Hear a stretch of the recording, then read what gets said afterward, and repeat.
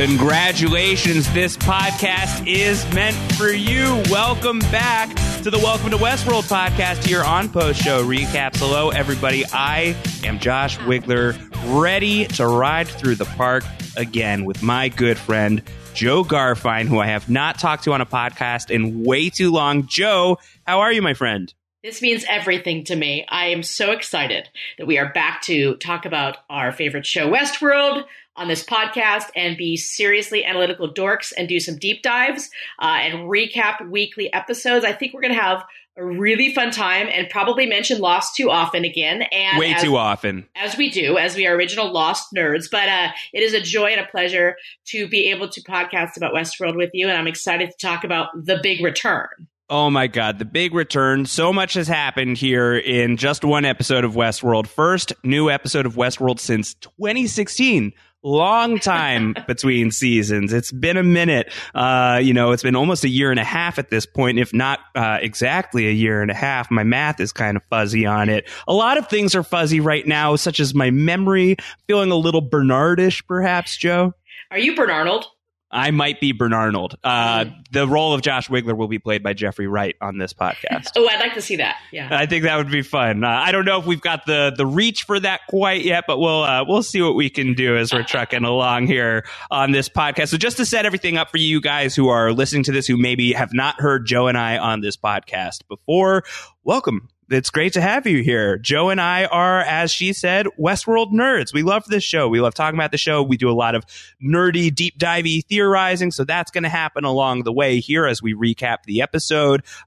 Probably some of these theories will be nowhere even remotely close to the truth of how this is all going to play out. We might hit on some things as well. So hopefully it's a nice ratio there. The crazy theories I find are always the most fun to talk through. So there's going to be plenty of that going on here. You can find these podcasts on Post Show Recaps. That's postshowrecaps.com. If you want to subscribe, make sure you don't miss an episode. postshowrecaps.com/iTunes is the way. And Joe, new this season for the Westworld podcast, we are also posting these podcasts at my day job at The Hollywood Reporter. That's really fun. THR.com is going to be hosting some of these podcasts as well. So hopefully if you have found us through THR, we are not too silly for your sensibilities, but it's entirely possible that we will be.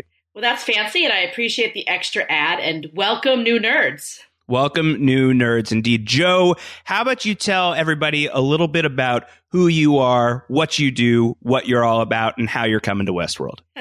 Well, okay, Josh, I'll take it away. As Josh said, my name is Joe Garfine, and I am the executive director and co-founder of a nonprofit organization called Cancer Gets Lost. We basically acquire via donation primarily items from the film and TV industry, collectibles, if you will, memorabilia. We get as much of it as we can signed, and we host online and live auctions and donate our proceeds to various cancer charities. So through that, I have met many wonderful human beings. I used to be a Lost blogger back in the day, and that's where it all started. And we named it Cancer Gets Lost because, well, we want all types of cancer to get lost. And it's an homage to our original First Love show. And it's sort of taken off. It's just two of us who do this in our spare time. And we have day jobs as well. And so one of the things I get great joy from, Lisa Joy, shout out. That's great. No, the puns are good. The puns will be flowing. They'll be flowing today. We're a little rusty, but it'll be fun. I've met Josh through charity and through freelance opportunities and through Lost, and we've been friends for about almost 10 years now. And that's crazy. This is a lovely bonus to be able to spew speculation. I always say that the fun is in the speculation, but take it with a grain of salt because we are winking at you as we record. And that's basically my gist. We have a huge online charity auction of 450 items in July. So you can find everything about that at cancergetslost.org. And I will stop plugging now. No, it's all a really great cause, and Joe works tirelessly on that front. So if you're interested in, not just Westworld, not just Lost, but any shows that are kind of in this same genre space, Joe's got you covered, and she's got you covered for a good cause. So definitely check it out. As Joe mentioned, we've known each other for a long time. Joe, we met on the set of Fringe, if I'm remembering that right. March 2010, to be specific. Yes. Yeah, that's wild. So Joe and I met while we were both doing set visits to Fringe. Lost was just in the process of wrapping up. If we had a frozen donkey wheel, if we could go back in time, Joe, and if we could have podcasted the whole series of Lost, that would have been a spectacular thing. As it is, we've talked about Lost on a few podcasts here and there, and we'll probably talk about it here on Westworld. But this show is a really worthy successor to the types of conversations I think we would have had back when Lost was airing. This is obviously a show that is filled with rabbit holes to explore and just theory after theory. The theory culture that has popped up around this show is unlike just about anything that I have ever seen.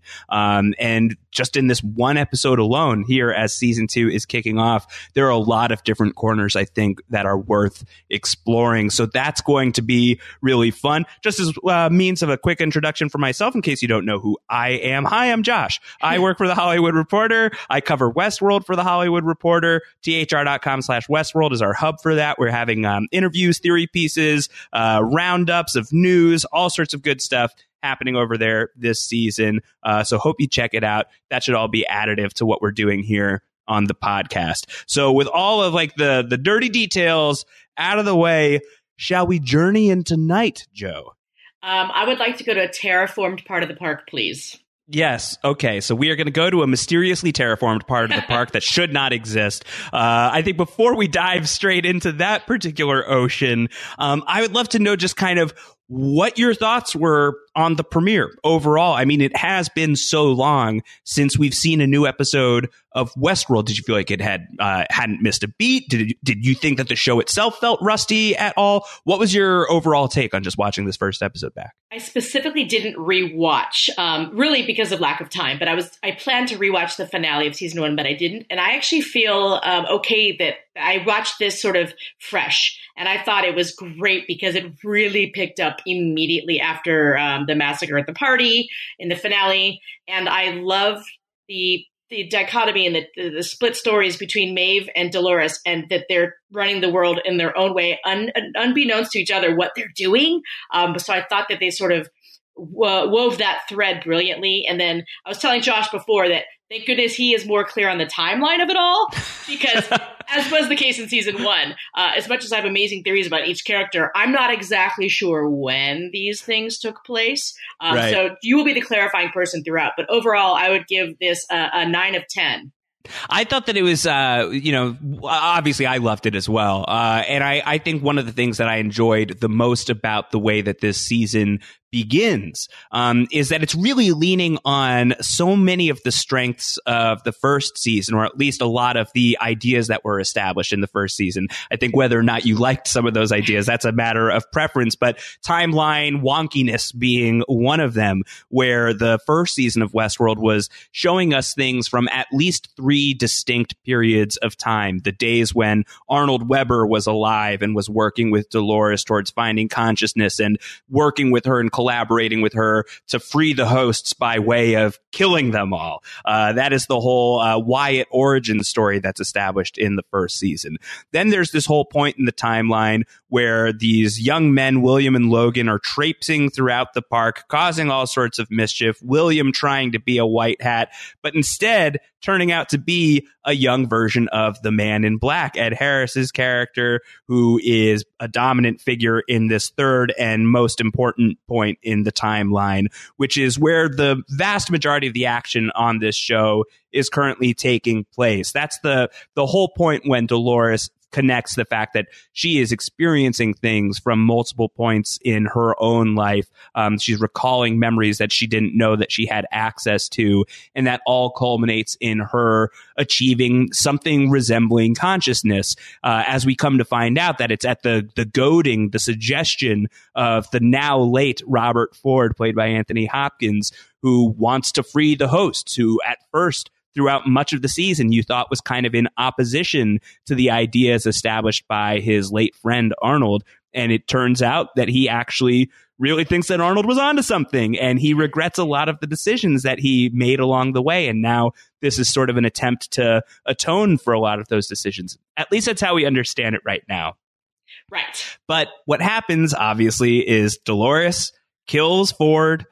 He dies. That's the end of season 1, with hosts now able to fire back at the guests. And that's obviously such a huge game changer for the status quo. And that is the vast majority of what we're focusing on in this first episode of season 2, is the fallout from that, the aftermath, what this park looks like now.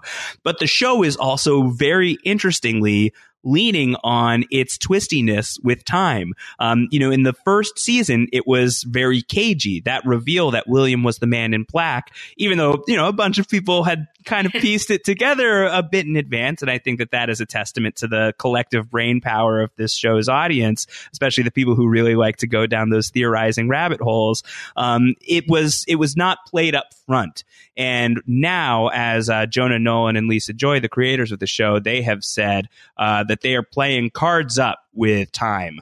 They have established that hosts experience time and memory in different ways than humans do, where they sometimes have trouble sorting through what is really happening in a moment with what happened once upon a time. And that's what we're experiencing through Bernard, through much of this episode, through Jeffrey Wright's character, where the episode really throws you out of whack. You have no idea when or where you are at first, but it becomes clear, or clear-ish, as you're going through these first 15 minutes or so, that Bernard and Stubbs, played by Luke Hemsworth, and Carl Strand, the new character by Gustav Skarsgård, all of these people who are in the park now, which, by the way, is an island, Joe. So there's an island, there's a hatch, keep going. There's a hatch on this island on a show that is definitely not called Lost. It is called Westworld. This is all happening 2 weeks after the incident, to borrow yet another phrase, the moment when Dolores killed Ford. So we get that line in these opening scenes from Strand. It makes it clear that the park has been dark for about 2 weeks. So the show is leaning on that tool of we know that the audience now knows that time is a factor on this show. It's a creative force. It's something that they can break out of their toolkit, and they're doing that right away. And now there's this great mystery of what happened in the 2 weeks between Dolores shooting Ford and Strand arriving at the park, and his company discovering by the end of this episode that it looks like things have gone fairly poorly for Dolores' revolution. I would say a shout out to Jeffrey Wright, first of all, because I think that by design, they had us being as dizzy as he was. The way that they moved the camera, the way the physicality of Jeffrey Wright's choices as an actor in this episode, I think were as disorienting for us as they were for him. And I think that, again, was by design. And I really appreciated that. And his little flashes before his eyes, to take from another of our favorite titles. For me, I thought, are these flashbacks or are they flash forwards? They seemed a lot of them to be premonitionary, if that's a word. Right. I just made it up. And a lot of them didn't. And so there's just a giant puzzle. And as someone who likes puzzles, doesn't need all the answers, I really enjoyed that. I also noticed that when they did the brain scan, which we'll talk about later, I think that brain goop was amazing. That when they removed the brain chip from the deceased host on the beach, it showed that Dolores killed him 11 days ago. And that so it's been 2 weeks. So what happened in those 4 days? That's between killing that's all the question. Hosts? Right. So I hope that we dive into that. Oh, yeah, for sure. So let's dive into where the episode begins. And speaking of dizzying and disorienting, we are starting with this sort of like blurred out image of Arnold? Bernard? Who is this? We don't know. I mean, the way that the scene plays out, it makes you think that this is, Jeffrey Wright playing Arnold, who is the park's co-founder, and he's talking with Dolores, and it's another one of their many talks that they had along the way. Dolores is wearing that, the blue dress, the rancher's daughter's dress, the Alice in Wonderland dress. I know you like to point out, Joe. Indeed. And the way that the scene is playing out, it feels like this is the power dynamics of Arnold and Dolores' relationship. They're talking about the nature of dreams and do dreams mean anything? And Bernard is talking about how I dreamt I was on an ocean with you and the others on the distant shore, and you had left me behind and the waters were rising around me. And that feels very prophetic from what we see by the end of the episode. So you're immediately forced to wonder, what is it that I'm watching? Not for, for among the many reasons, this is the first scene of the season. This has to be a massively important scene. Do you have theories on what we're looking at here, Joe? Well, I always take a cue from the costumes. And so, like you pointed out, she has the Alice in Wonderland dress, which we're meant to follow her down this new rabbit hole. But then Bernard is dressed in all black. When he wakes up on the beach, he has the vest and tie. And he doesn't have his glasses, which we'll get to. I have a whole other conspiracy theory about Bernard's glasses being a trigger for him. But I immediately thought it was an old flashback as well, that it was Arnold we were talking to based on the costumes alone. And that it's similar to the opening scene of season 1 as well. Yeah, and that's why I feel like, I don't know, this show has abused me in in the way that it does make you second guess so much, and it feels very neat for this to be actually Arnold, and if it's Bernard, and if we know that so much of this first episode, at the very least, if not this season, is following two different kind of moments in time that are on a collision course with each other, is it possible that this is Dolores with Bernard in some sort of in-between period, or maybe even after much of what we see in the rest of the episode, and Dolores, who we know is so empowered throughout this episode, has somehow gained power over Bernard, and what appears to be Arnold talking to Dolores with her in analysis mode might actually be some sort of reverse psychology trick between Dolores and Bernard. I like the idea of that a lot. As soon as you said that, I sort of had a light bulb go off, which is that no one else knows he's a host. And that he said, the first thing he says is, "I'm sorry, I was lost in thought." And she could have been in control, and she could have programmed something, and she could have programmed that dream into him. Or maybe it is a premonition. I'm not really sure, but maybe she was in control in that scene, and it was deceptive. I like that.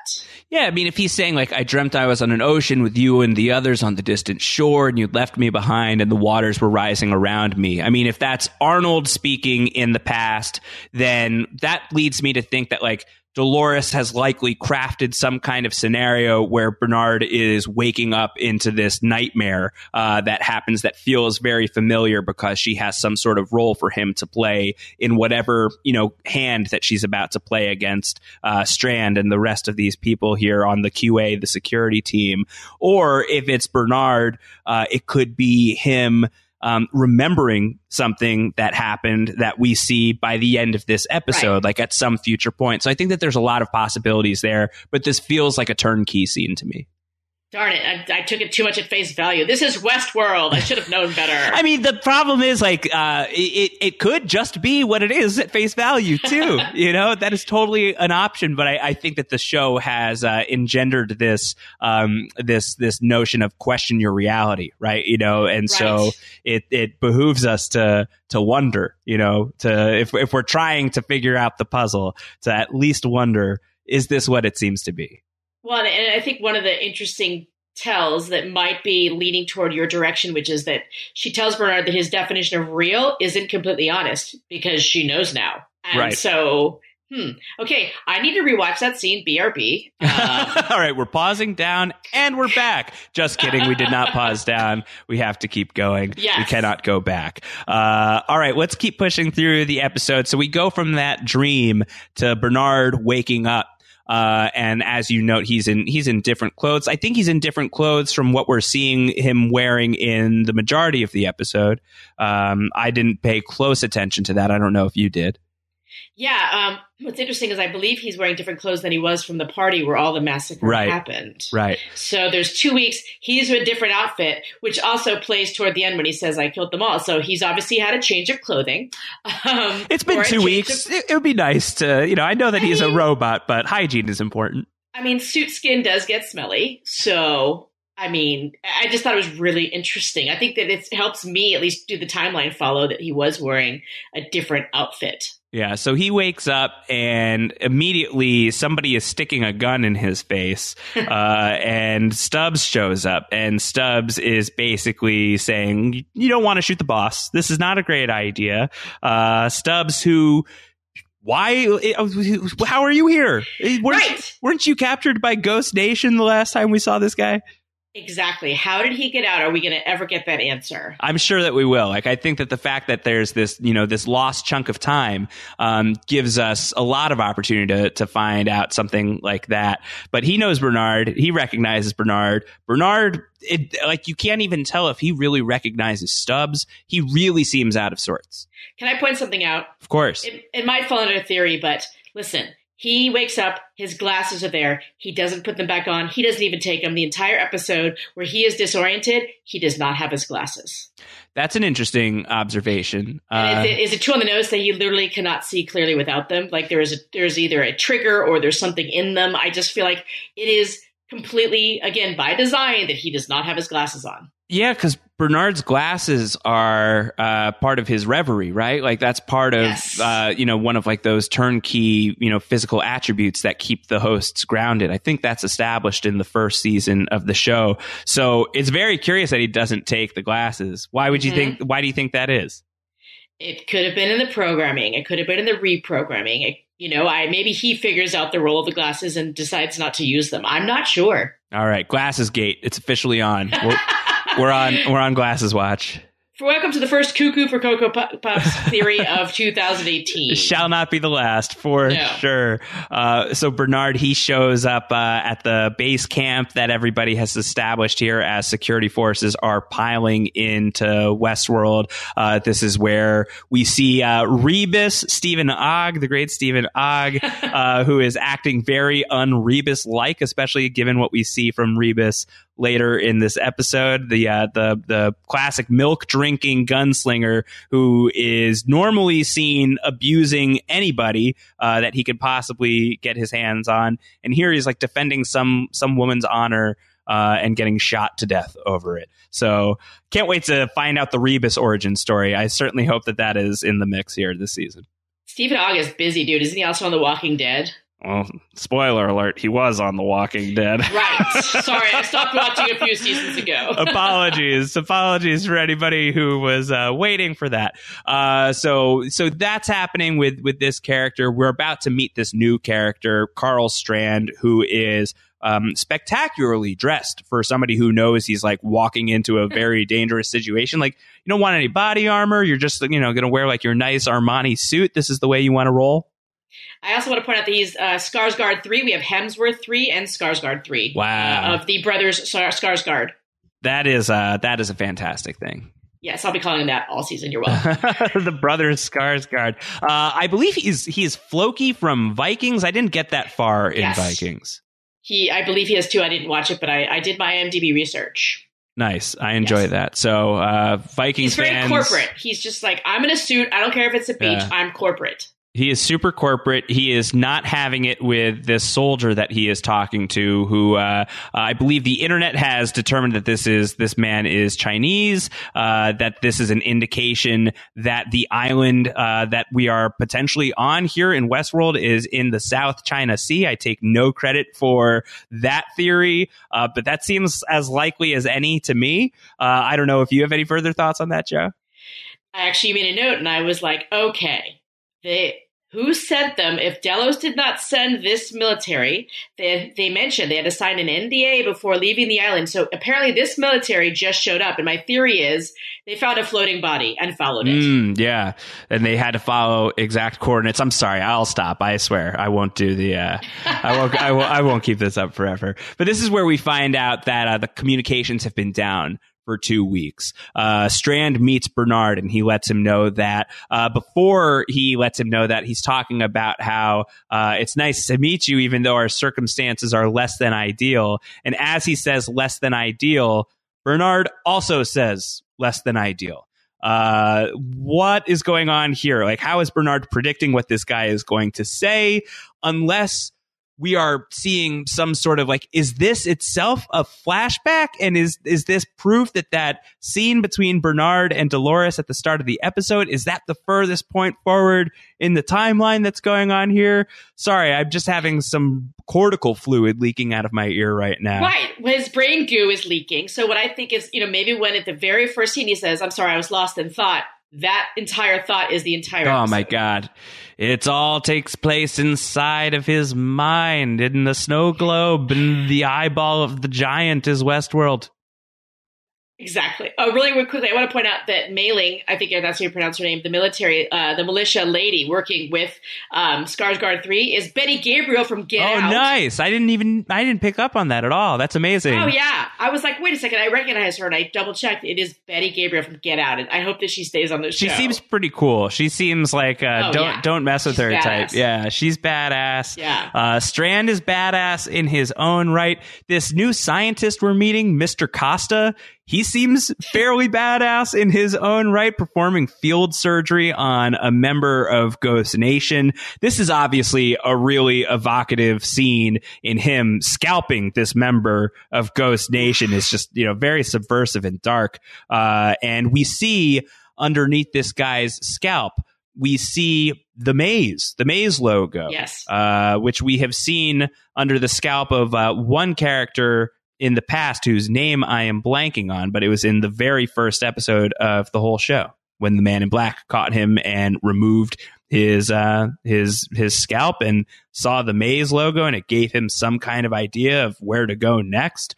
So, what's going on there? What's happening? Well, I thought it was interesting. I thought back and I thought young William, or Man in Black, older William, did notice he's the only person that we know knows about these skull caps and knows about the game, and they'll get to the scene later with young Robert Ford, and the game is on for part 2. But I believe the fact that Hemsworth 3 didn't even know what it was.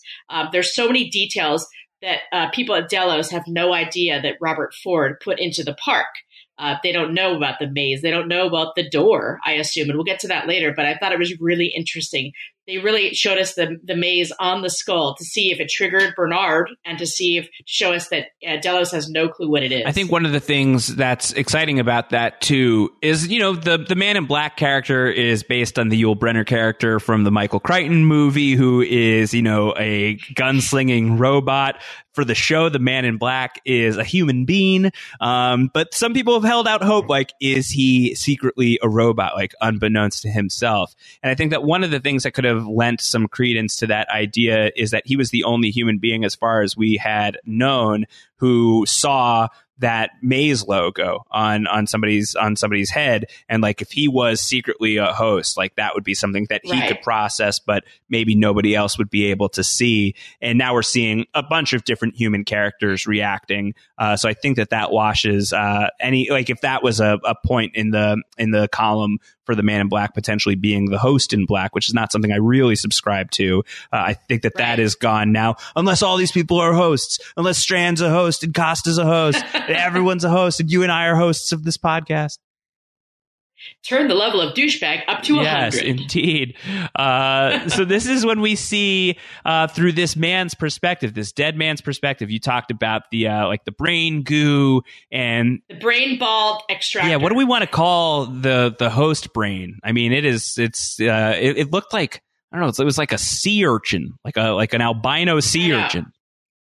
I don't know. I just wrote brain ball extractor and iPad reader. And it was all very impressive for on-the-spot field reading. I mean, It was really cool to see a host dissected in that way. It was, but also watching Bernard see it happening, knowing no one knows he's a host, and having him watch basically, that happen, and it could happen to him. It was just, again, I think Jeffrey Wright is an MVP here. He's spectacular. I mean, this episode is really the success of this episode is built so heavily on his shoulders. He has so much that he has to do and so much that he has to convey without speaking. On so many occasions, he certainly has dialogue, but he has a lot going on that is just confounding. That is, him just having to process wordless information and convey wordless information. He's spectacular here. We get the information from this dead man's video file that he was killed by Dolores and by Teddy. And Dolores says something along the lines of, "I told you, friend, not all of us deserve to make it to the valley beyond." What is the valley beyond, Joe? I'm so glad you asked, because she also said that to the humans that she was leaving hanging in the end from the party. She said that to them. And the stable boy that interrupted the humans' escape in the stable said, would you like to take a ride for the greener pastures in the valley beyond? So I actually think they're talking about a location and not death. Yeah, and I think it's, if there's so many different people who are conjuring those words, especially like the stable boy, and that happening so quickly after Dolores has killed Ford, like it feels like some sort of latent programming maybe is starting to come to the surface now that Ford is gone. Like maybe something he has, along with everything else, like the fact that hosts can kill people now. Is it something that he's like triggered in them to like be like searching for this thing, and what is this thing that they're going off to search for? Or maybe the door is in the valley beyond. Yeah, or it could be the same thing. But we see this video and we have Bernard like kind of tweaking out once again and twitching. And this is what takes us to the main time period, I think, for the majority of the rest of the episode, as I understand it anyway. Who knows what's going on? But we flash back to Bernard in the immediate aftermath of Ford's assassination, and he's there with Charlotte Hale. He's hiding out with her. There's a bunch of other Delos board members who are here. Rebus, bad boy Rebus this time. He's playing Johnny Appleseed or Johnny Milk Bottle, however you want to call it, with some poor guest who he kills. And as you mentioned, the stable hand shows up just as Bernard and the people he is with are planning an escape, because there is an outpost that is only a couple of miles away. And Bernard, who of course knows what he is, who he is, he knows he's a host, is forced to watch as these people murder this innocent guy who is of Bernard's kind, but Bernard can't out himself right now without risking the same thing befalling him. And in the process, he gets knocked on the head, and that is where Q brain goo is what's happening here. It's just very, very gnarly stuff. It's quite the viscous fluid. It is very, very viscous. Cortical fluid, as we come to find out later in the episode. I would just like to point out that it's very Tin Man. And I'm just saying there's no Yellow Brick Road, but it's very like, fixing the Tin Man and getting him the oil. I just, I think there's some allegories to be made here. If he only had a heart. I mean, I think Bernard has a heart. Oh, it's the brain, right? No, he needs the heart. The Scarecrow is the one who needs the brain. Yes. Yeah. He seems smart enough. He feels like he's got empathy as well, Bernard. So yes. I don't know, but that's an interesting thing. Is there some sort of compassion or empathy that he needs to either learn or instill in others along the way here? I like that stuff. Yes. I'm a softie. Oh, yeah, totally. Big softy. Sorry, rabbit hole. No, love it. Tin Man hole. So we go from that moment to our first real sighting outside of that video feed of Dolores and Teddy in this episode. And this was the epic shot from the Comic-Con trailer last year of Evan Rachel Wood with the gun belt slung across her chest and just riding down a bunch of guests and pumping them full of lead. And it is this image that is both triumphant and iconic and terrifying. Very scary. It is. First of all, Evan Rachel Wood, amazing. Very good. Amazing. Yes. I would just like to point out that Teddy does not shoot or kill anyone in the entire episode. He is following behind her. He is not shooting. He does not seem to be enjoying this very much. No, I just think it's a very important distinction, and it leads to something we'll talk about at the very end of the episode and maybe why this happened. Teddy seems like he's going to be just fine. I don't know why anyone would be concerned for Teddy right now. What's one more death, right? Like, he's died 1,000,000 times at this point. Oh my God, they killed Teddy! You bastards! All right, so we see Dolores and Teddy. They have 3 humans captured. They're tying them up with nooses and putting them on tombstones, and they're going to abandon them here, but not before psychologically tormenting them in addition to the physical torture. And we get this great monologue from Evan Rachel Wood about how I'm not Dolores, I'm not Wyatt, I'm just me. I just think it was what a spectacular showcase for her. The whole the farmer's daughter would think this, but Wyatt would think this, but now I'm me.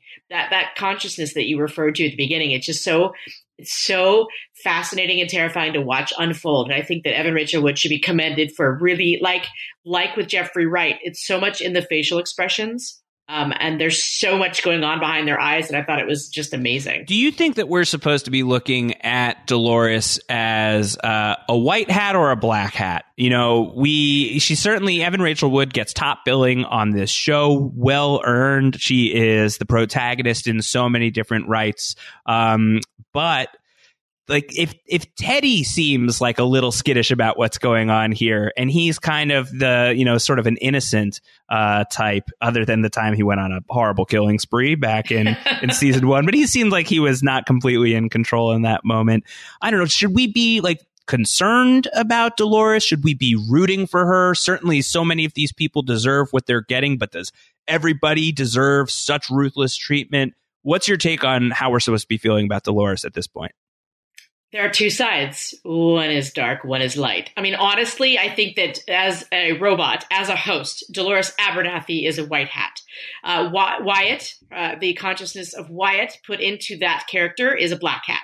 And I think that Dolores Abernathy, the fully conscious version, is going to be somewhere in between. I don't think there's a gray hat, but I think by the end of the season we'll know. I think Westworld, HBO should be putting out gray hats. I feel like those would sell. I would wear or buy one of each for my auction. I'm just saying. Speaking of hats, how about the man in the black hat and his first scene of the episode? Oh man. Yeah. Oh, Man in Black. We go to Escalante and we see how he survived the terrible, terrible evening that he was probably quietly very excited about. He was hiding underneath a pile of bodies, and that image of Ed Harris just bursting out from underneath the pile of bodies was so great. I mean, he's masterful. And I just think he's having the time of his career. Just Ed Harris. It's such a joy to watch him work. And obviously he's a genius and he's going to use human shields literally to, you know, save his life. But I have a long-standing conspiracy theory that, you know, as a majority shareholder and owner of Westworld now, every single host, now even this new version, is not allowed to kill him. Yeah, I mean, I hope that you're wrong about that, because I loved this scene where he's fighting hosts for the first time in this new world order. And like, it really does seem like he could be in big trouble. Like, it really seems like he's got to get creative in order to survive here. Yeah, I mean, I hope so. Maybe now that the hosts have turned, that particular instruction has been deleted. Yeah, I mean, it's so great watching him like turn this guy into a human shield and best him with like a bucket and then use the guy's gun. And I mean, the whole thing is just, it's a really cool, clever Man in Black fight scene. And the way that he is just grinning and smiling about it all. Yes. I love that. I also love the self surgery he does on himself. Yes. In his room, and then of course he has a trunk with extra black hats. Because I was going, wait, it's Ed Harris. Where's the black hat? It's weird. I expect that the Man in Black, he probably just has like, I don't know, like secret buried treasure chests throughout the park, and they all contain the same thing, like some liquor, like a gun or two, a knife. And a hat. Yeah, full. That's his survival kit. Yeah, he can't go anywhere without a hat. He needs to have the hat. It was weird watching him fight without it. Yeah, it was. You know, who is he without the hat? Who is the Man in Black without the black hat? And I'm just saying, just like the glasses might be a prop or a trigger, maybe when the hosts see the black hat, that's a signal to them. I'm just saying. Yeah. I'm really excited about the next scene that we see, the next character combination that we are getting, which is, of course, our favorite, Thandie Newton as Maeve, who is just oh my God, always been terrific on this show. Aligning with Sizemore. Of all people, with Simon Quarterman, who plays Lee Sizemore, who gave a great interview to us about his work in this episode, who is you know, not been like the critical darling of Westworld, I don't think, but is in a pretty interesting spot here at Maeve's mercy. He has to weasel himself out of dying at her hands, and I think he succeeds fairly well until he fails.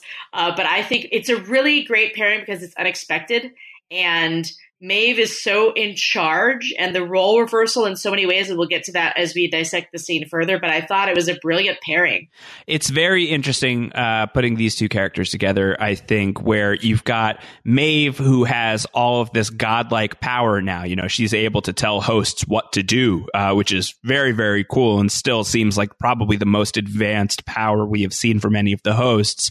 Now she's palling around with somebody who, you're reticent to say it, but is a god in his own right in this place, as the guy who has written so many of the storylines and knows the characters. That's something that Maeve says to him when they team up. She says, don't sell yourself short. Yeah, you don't have survival skills, but you know everybody in this park. That's, you know, very important. That's an important skill that you have. Right. And even without Maeve, the payback is a bitch, I must say. Programming a cannibal and then running into that cannibal when he's free. That was great. That was an amazing scene. And Maeve using a line on him that he wrote for her. There were some nice wink winks in there. Yeah, it was really great. And of course, now we have it confirmed. I think everybody really suspected it anyway, that the reason that Maeve has stayed behind is she's going to go and she's going to find her daughter. And I'm very curious to see where this is going. Like, what is the end result of this quest? You know, what will she find when she goes and search for her daughter? Will she find her daughter fully intact and fully excited to be reunited with her mom? Will she find her daughter with like some different kind of build whose recollection of those experiences is either non-existent or just very different and disappointing? Sizemore makes the point of like, she's not real. She's just a story. She's something we programmed. Is there going to be truth to that? Or is Maeve going to be right? What if I took these unreal fingers and used them to decorate the wall with your outside personality? Would that be real? Like, what is real? What is, and that is actually, a question that I believe Dolores poses to Bernard at the top of this episode. So it's, I think, a question that is very central to the show. And I'm very curious to know what Jonah Nolan and Lisa Joy and the writers have in mind for that answer in regards to this specific storyline. I was caught up on two words that she said, that Maeve said. She said, that Sizemore said that she severely malfunctioned when she was a host in that narrative with her daughter. And I have a theory, not to jump ahead, but I just want to mention it because we're in the Maeve of it all, is that, is the daughter an implanted memory and a fake host? Or in my head, it's a real memory from someone else's life, and that daughter exists, and that daughter is real, and that daughter is Charlotte Hale. Ooh, interesting. So you think Charlotte Hale might be a host? No. I'm thinking Charlotte Hale might be working there to find some answers as well and worked her way up, and that's why she's so young. At a young age, she started out young. She's known for a long time that there was a host there based on her real mother. That they've implanted her with the memories of her real mother who has now died. Interesting. This is one of my crazy conspiracy theories. No, I like it. And I mean, it's a great segue, too, because we're about to see some Charlotte Hale badassery in this very next scene. Yes. When Bernard and Charlotte and the rest of the guys that they were trapped with, they come upon a vehicle. It turns out to be, it's a trap. It was not the saviors that they thought that they would find. It is Tallulah Riley's character, Angela, and a bunch of Dolores's posse who ambush these guys. They let one guy go and they kill the rest. And Charlotte and Bernard hang back and they watch from a distance. And Bernard, who's just like physically freaking out this entire episode because he's having this critical failure. Charlotte's like, relax, Bernard, I got this. I know where we're going. And jumping ahead just a little bit, but where they're going is going to be this really awesome secret bunker that apparently Bernard doesn't even know about, which is kind of a big deal because he's supposed to have a lot of clearance. Right, and that makes me think that Ford didn't even know about it. Yeah, I mean, it's hard to imagine Ford not knowing anything that's going on in the park, right. But, it's certainly possible based on what we're seeing here. Right. I mean, and yeah, we're going to get to so obviously they killed off the humans, and they go into the hatch. They go into the hatch. Before we go into the hatch, we have the final Sizemore and Maeve scenes of the episode. I believe we're close to the final Sizemore and Maeve scenes of the episode. Is when they find Hector Escaton, Rodrigo Santoro, who you may or may not recognize from some other show that may or may not have been referenced in this podcast. And how great this star-crossed lovers moment between the two of them, where Hector, who's just been like filled with bullets, is still alive and is so thrilled to see Maeve, and they just make out and are in love with each other, and it's so sweet. Where you go, I follow. I know, yet it's a total program narrative, their relationship. Yeah, probably. I mean, she's fully aware. Yeah. We don't know that he is yet. Yeah, I mean, is he programmed to be in love with her, or is it just like the recent experiences? It's hard to know, but they definitely have this kind of faded quality about the two of them. So the two of them, they're going to pair up. He's going to help her find her daughter in the park. Sizemore's coming along for the ride. They suit up, but first they suit down. Okay, I have to make a joke, and please excuse me, and please no one be offended. But when I saw that line, and let's do a little quid pro quo, because the last season, Maeve spent a lot of time naked in the lab. And so the tables have turned, and she has asked Sizemore to strip, and she could have changed and she could have turned around or just not been interested. But I think this was purposeful to have him do it. And I have to say, his name is Sizemore, but in that moment I thought, size less. Am I right? Joe.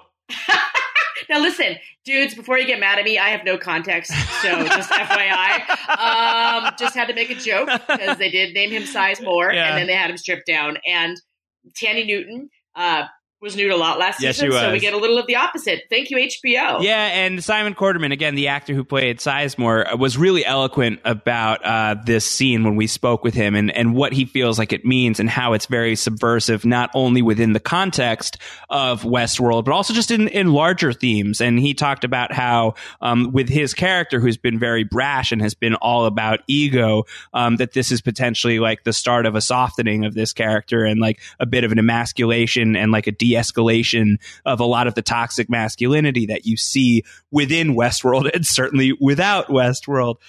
So I think that that's great. I think that to have that in the first episode of this new season, when we are seeing characters like Dolores and Maeve really in control of their destinies, I think it's a powerful image. It's an awesome image, and it led to Joe making a very funny joke. So I apologize. Not everyone knows me, but trust me, dudes, I have no context. I am an all-American warm-blooded lesbian, so I just had to make that joke, and we will move forward with that. No, it's great.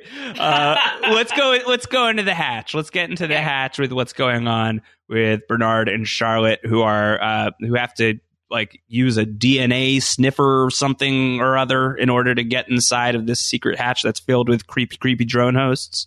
So my wife is a forensic scientist, and when her spidey senses went up when she said, "Oh, we have to open the door too with me, and it'll sense your DNA," and she was like, "Wait, he's a host," and I said, "Skin suits are built, but clearly they designate separate DNA for each host, which is an interesting thing to think about." Yeah. What's your take on that? Why do you think that's in place? It's a way of identification. I know that they repurpose the bodies. And so they might just, using they obviously use some sort of DNA to build the skin suits. And so I guess it's a differentiating factor. Or maybe there's way more to it. And that was a hint.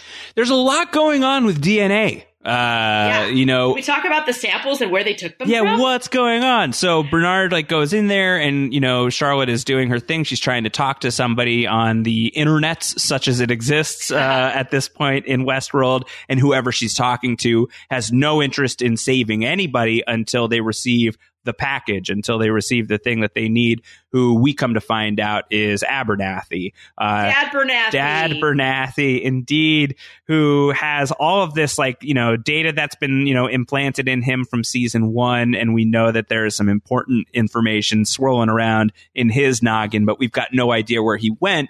When Sizemore went to go and find him and put him on the train in the season 1 finale, Dad Bernathy was nowhere to be found. So MIA Dad Bernathy. But while Charlotte is investigating all of that, Bernard is just peeping around the lab, just like walking in between drone hosts, which again, so creepy, very, very scary. These gigantic white drone monsters.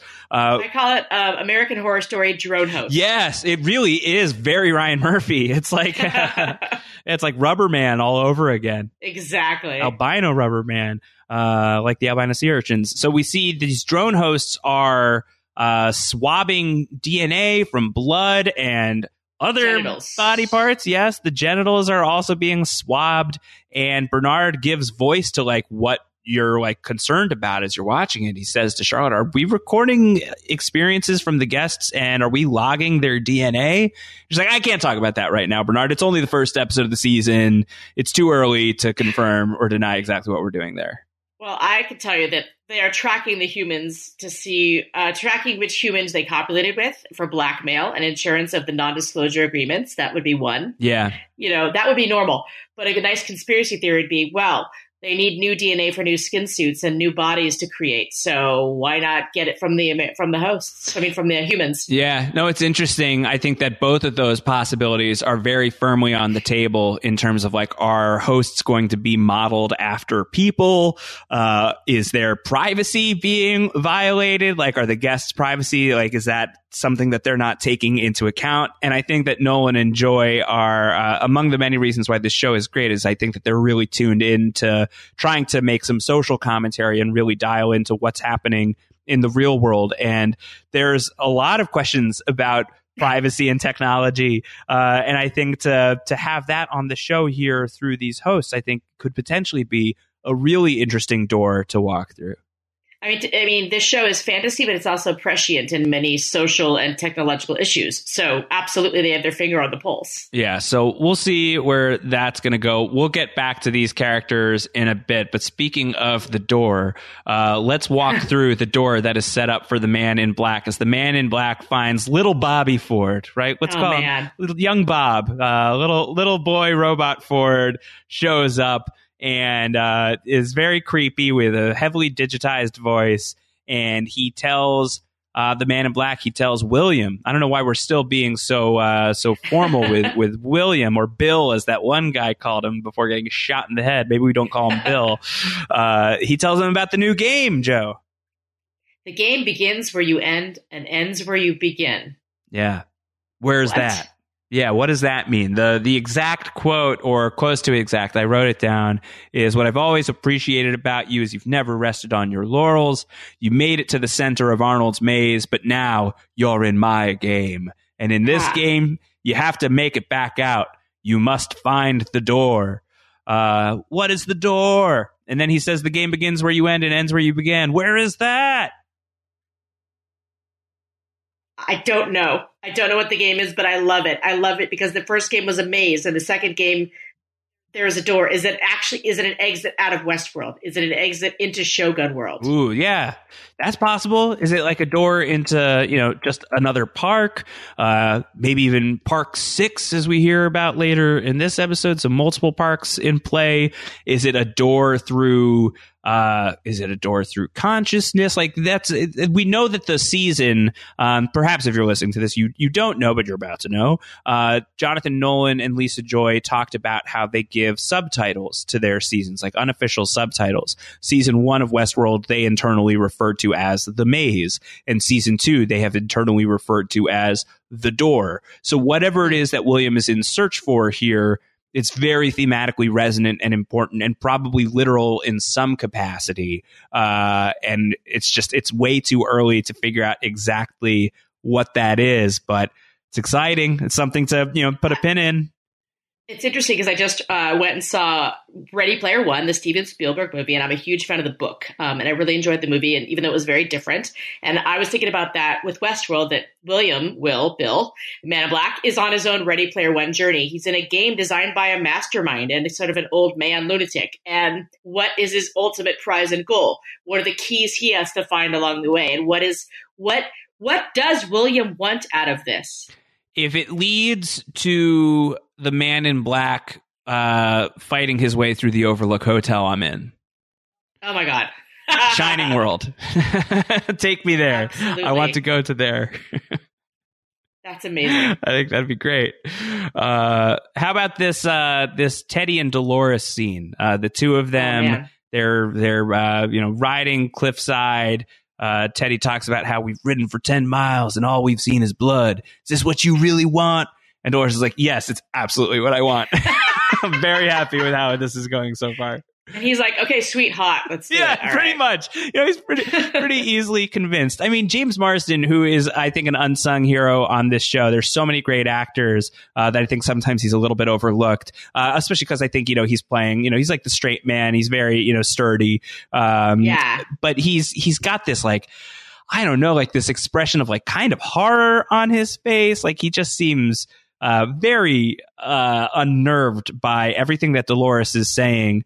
But she's talking about how we need to not only conquer this world, we need to conquer the greater world that's out there, the one that belongs to them. It's not enough to win this one. We need to take that one as well. It's like, man, power hungry. Yeah. I have a feeling when she meets up with Maeve is kind of like the new Bernard, and she's controlling the host with her voice. She's going to take his human and hesitation settings down a notch to be more brutal. I think that's likely. I think that he's just too human for Dolores to continue operating like this. Yeah, I think that's very likely. But at least they seem happy right now. They're kissing.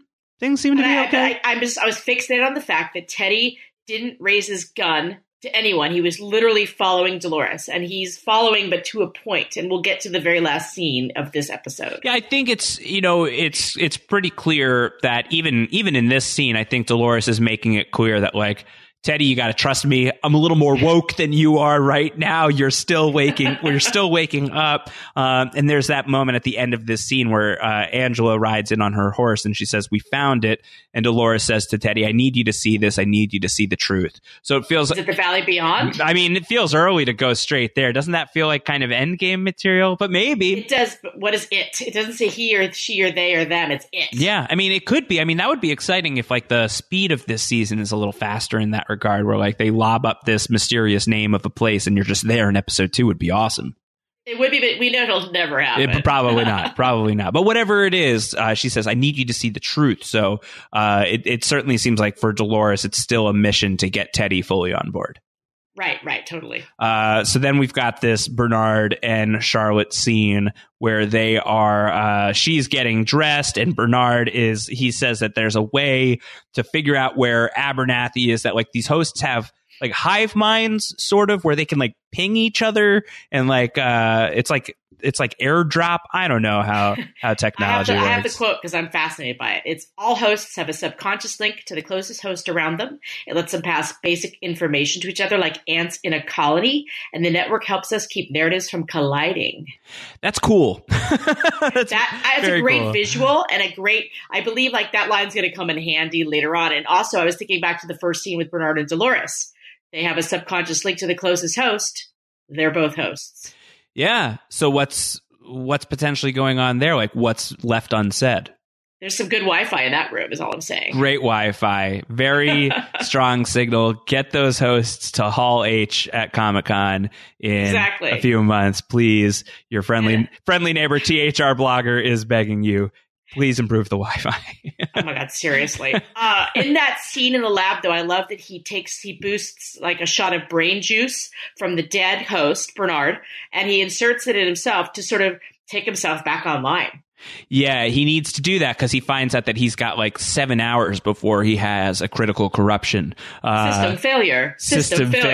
Yeah, it's not looking great for Bernard. I think it seems like he's bought himself some time there. We're, very luckily we know that Jeffrey Wright is still going to be around 2 weeks from this moment in the timeline of the show. So that's great. But I don't know. Do you have any thoughts on what's going on here and why he's kind of tweaking out? I feel like the key is the brain goo, that the liquid has something to do with the preservation of the chip in the head and that it protects it. And that obviously when he's been jarred so much, and I don't know if it's because he woke up in the water or he's hit his head, but he needs the brain liquid to keep his chip from malfunctioning or dying. He's just like missing cortical fluid because his mind has been blown by the revelation that he is a host and he can't get over it. I mean, you said mind blown, so there you go. There's the visual. Yeah, I think that works.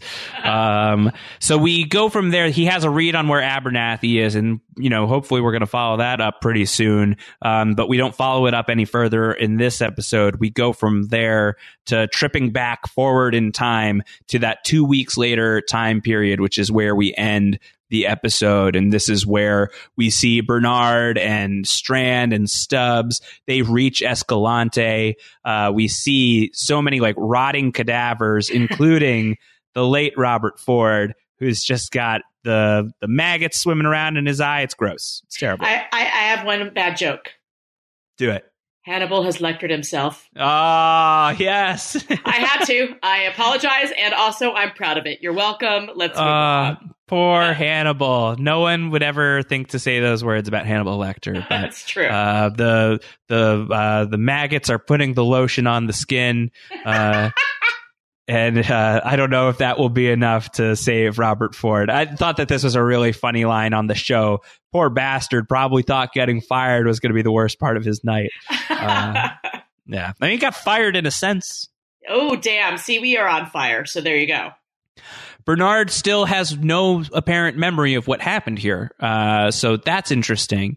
They get out of here and they keep going. They're on the road. They roll up to a lake. And there is a tiger on the lake. Bengal tiger. A Bengal tiger.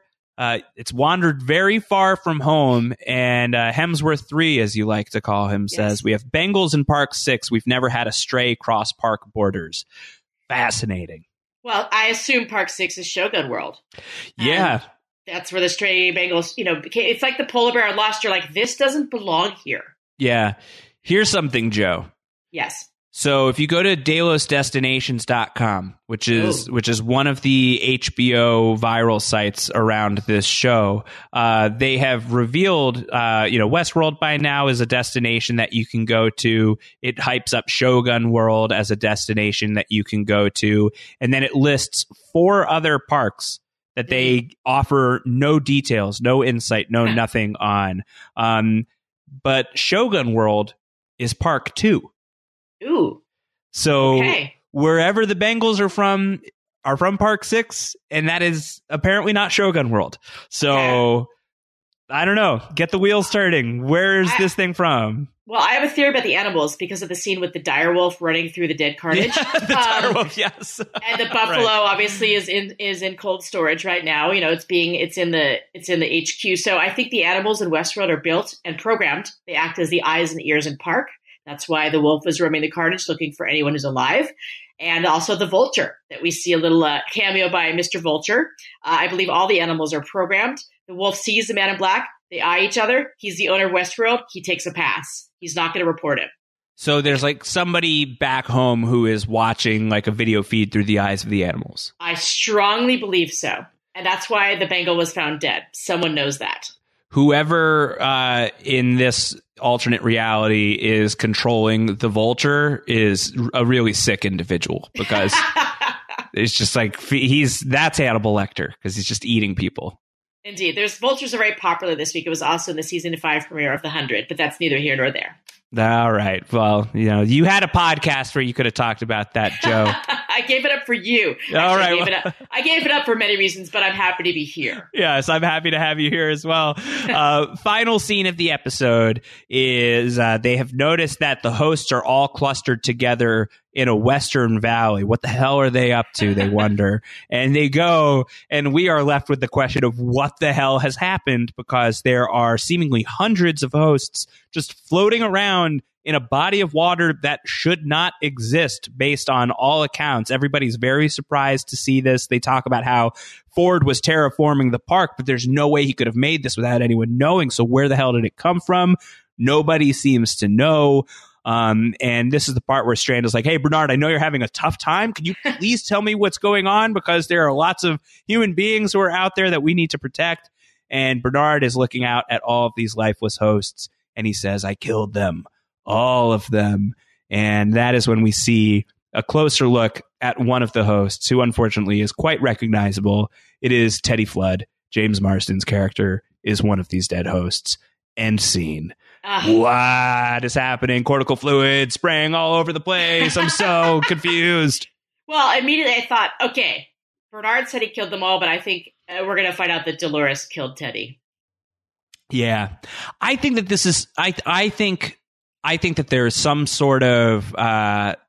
As with so much on this show, nothing is what it appears, and I think that Dolores is somehow responsible for all of this, and that this is somehow part of like a counterattack against the Strand contingent. That she's got like another move up her sleeve, and the first step is it involves a lot of dead bodies, and we know how the hosts work. Like death doesn't keep them down forever.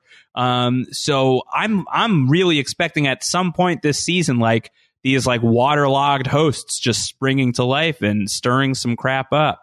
Wait, Fear the Walking waterlogged hosts? Is that what's happening? Yeah, I think it's possible. But I mean, kind of ironic, of course. Teddy's last name is Teddy. He's Teddy Flood. Right. He is currently drowned. So that can't be by accident. On the nose. I like it.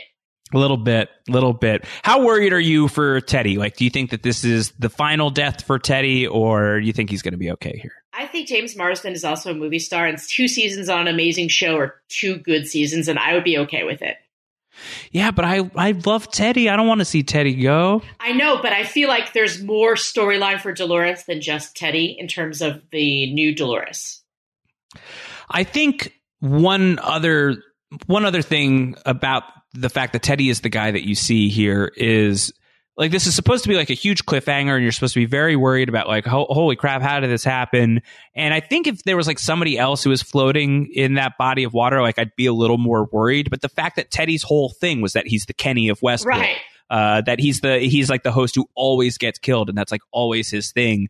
I feel like I'm very disarmed right now. Like I'm not on high alert in terms of like that's the end all be all for this character. Like if it was Bernard, or if it was Maeve, God forbid, or even Dolores herself, I think I'd be a lot more concerned. But the fact that it's Teddy, I'm not terribly concerned. And I wonder if that is like a double, triple, quadruple cross of, you know, mental gymnastics that like, yeah, we know you're not really going to be that worried for Teddy, and that's why Teddy is totally actually dead and not coming back. There could be a Teddy clone. There could be another skin suit.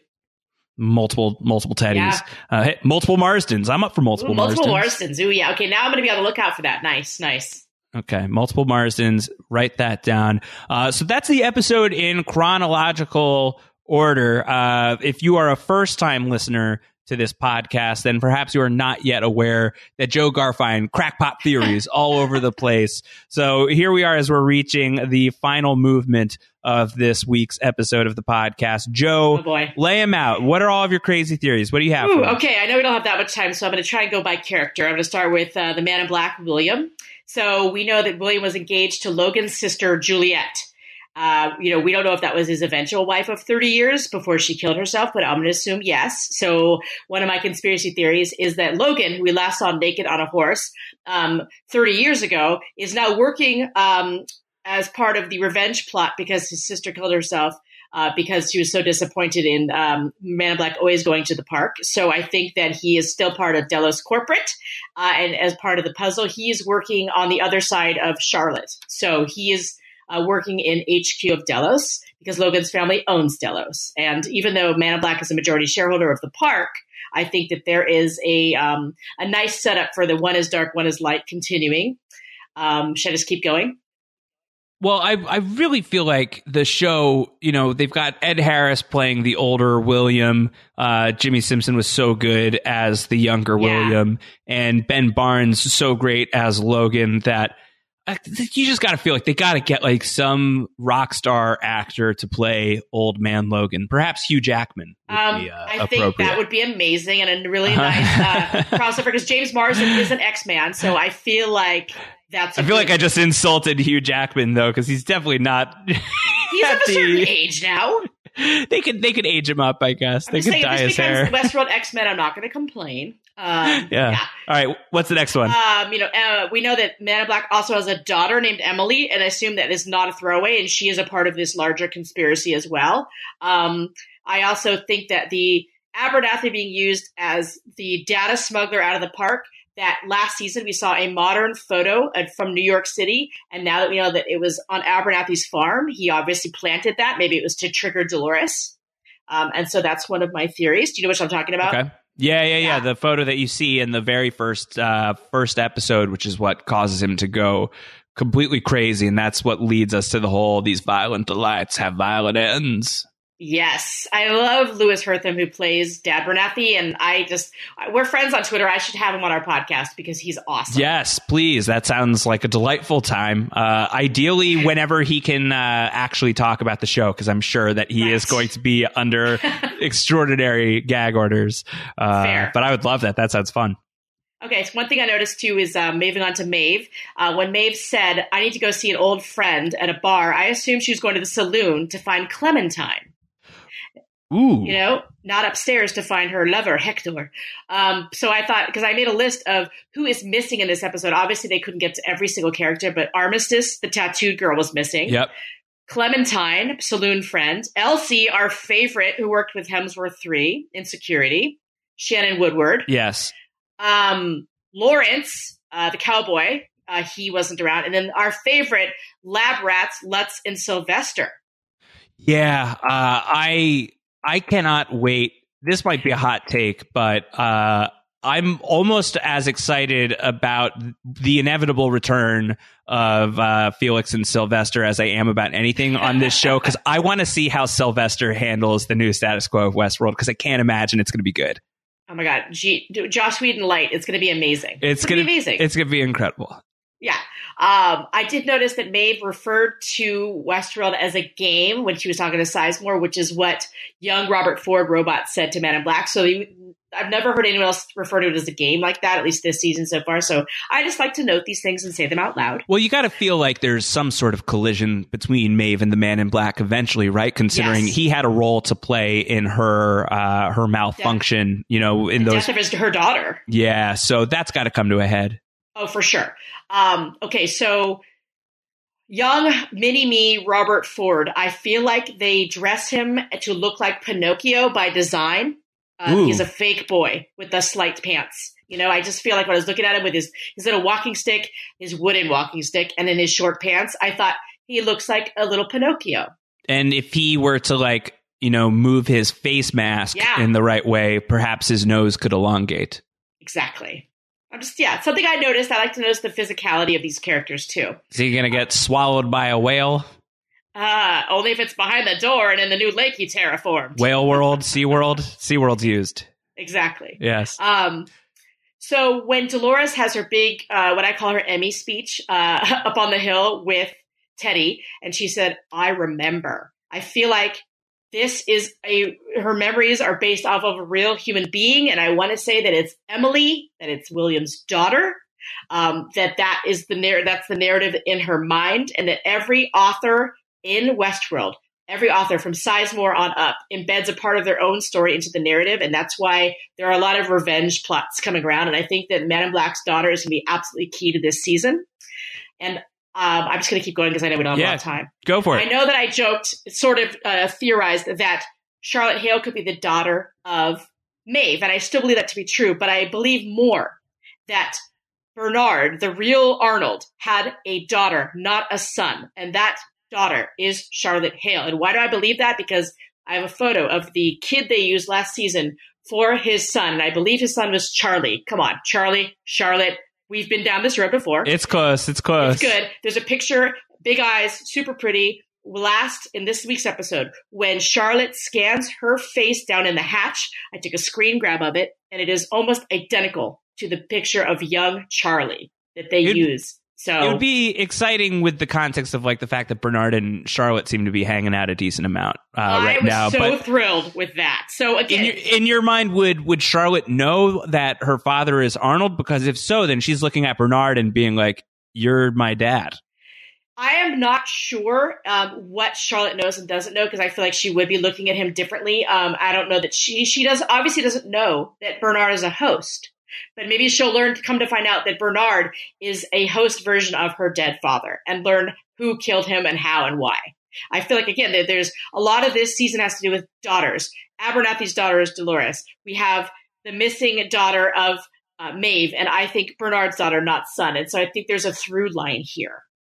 Interesting. Yeah. And of course, you already mentioned like the Man in Black's daughter is out there in the universe. We haven't met her. Yeah, I'm just saying the future is female. Abernathy, in the last scene in the hatch, Bernard did locate Abernathy on the iPad in the park. So he's here. Yes, there was if I saw that, I looked at the screen, I paused it a couple times. Bernard, when he was plugged into the system, into the network, there's a thing that said Abernathy, it was in the park. Okay, so that's good news because that means more Dad Bernathy. Yes, more Dad Bernathy. So he didn't escape, although it would have been awesome to see him escape so we could finally figure out what the heck is out there beyond Westworld. And just to see him, I don't know, toddling around New York City, Dad Bernathy's day out. Right. To move on, another reason I believe that daughters, or at least children, are huge in this particular season is the opening sequence. The opening titles of Westworld have changed. It's not just the buffalo, that they've added a baby, a mother and a baby. It used to be a couple that obviously a Westworld host couple copulating, and now in season 2 it is a mother and a baby. So I feel like this is relevant. You didn't talk about the opening sequence. They're great, right? Absolutely. And it was also interesting to note that in the saloon, on the piano, there was an old school regular Western tune playing and not a remake of a popular song. And again, that was a very specific choice because everyone's dead. I feel all the music artists are gone. No, I mean in the park. Sorry. Yeah. I just mean that I also believe, and I said this on the podcast last season, that music coming from the saloon piano is a trigger. It's part of the system. I like that it wasn't like a pop culture or rock cover or anything like that, because it felt like, I don't know, it felt like the hosts reclaiming the frontier, you know? Right, absolutely. And talking about frontier, I think that's the reason they changed the opening titles to a buffalo. Yeah. The old American West. And I also thought it was interesting that instead of a bull in a china shop, you have a buffalo in a glass world, down below. And obviously that's going to wreak havoc. No, that's a really good call. And a buffalo is also something that can roam vast distances out in pastures looking to spy on hosts. That's all I'm saying. Yeah, we got buffalo spies going on here in Westworld this year. And the only thing I'll leave you with this, which is that I noticed in the Hatch lab where Bernard was taking brain fluid, there was a white hat sitting in the background. Whose hat is it? We don't know. And that to me is a clue. What's it a clue for? Someone else who was down in the hatch.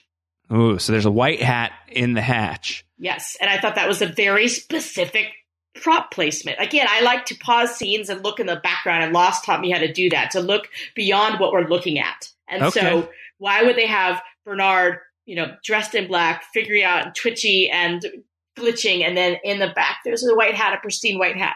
The man in white. Who is the man in white? I'm just saying, and it ain't one of those clone hosts. Listen, first of all, I'm not ready to rule that out. I think a drone host would look fantastic in a fedora. Fair. I think that would be a great look.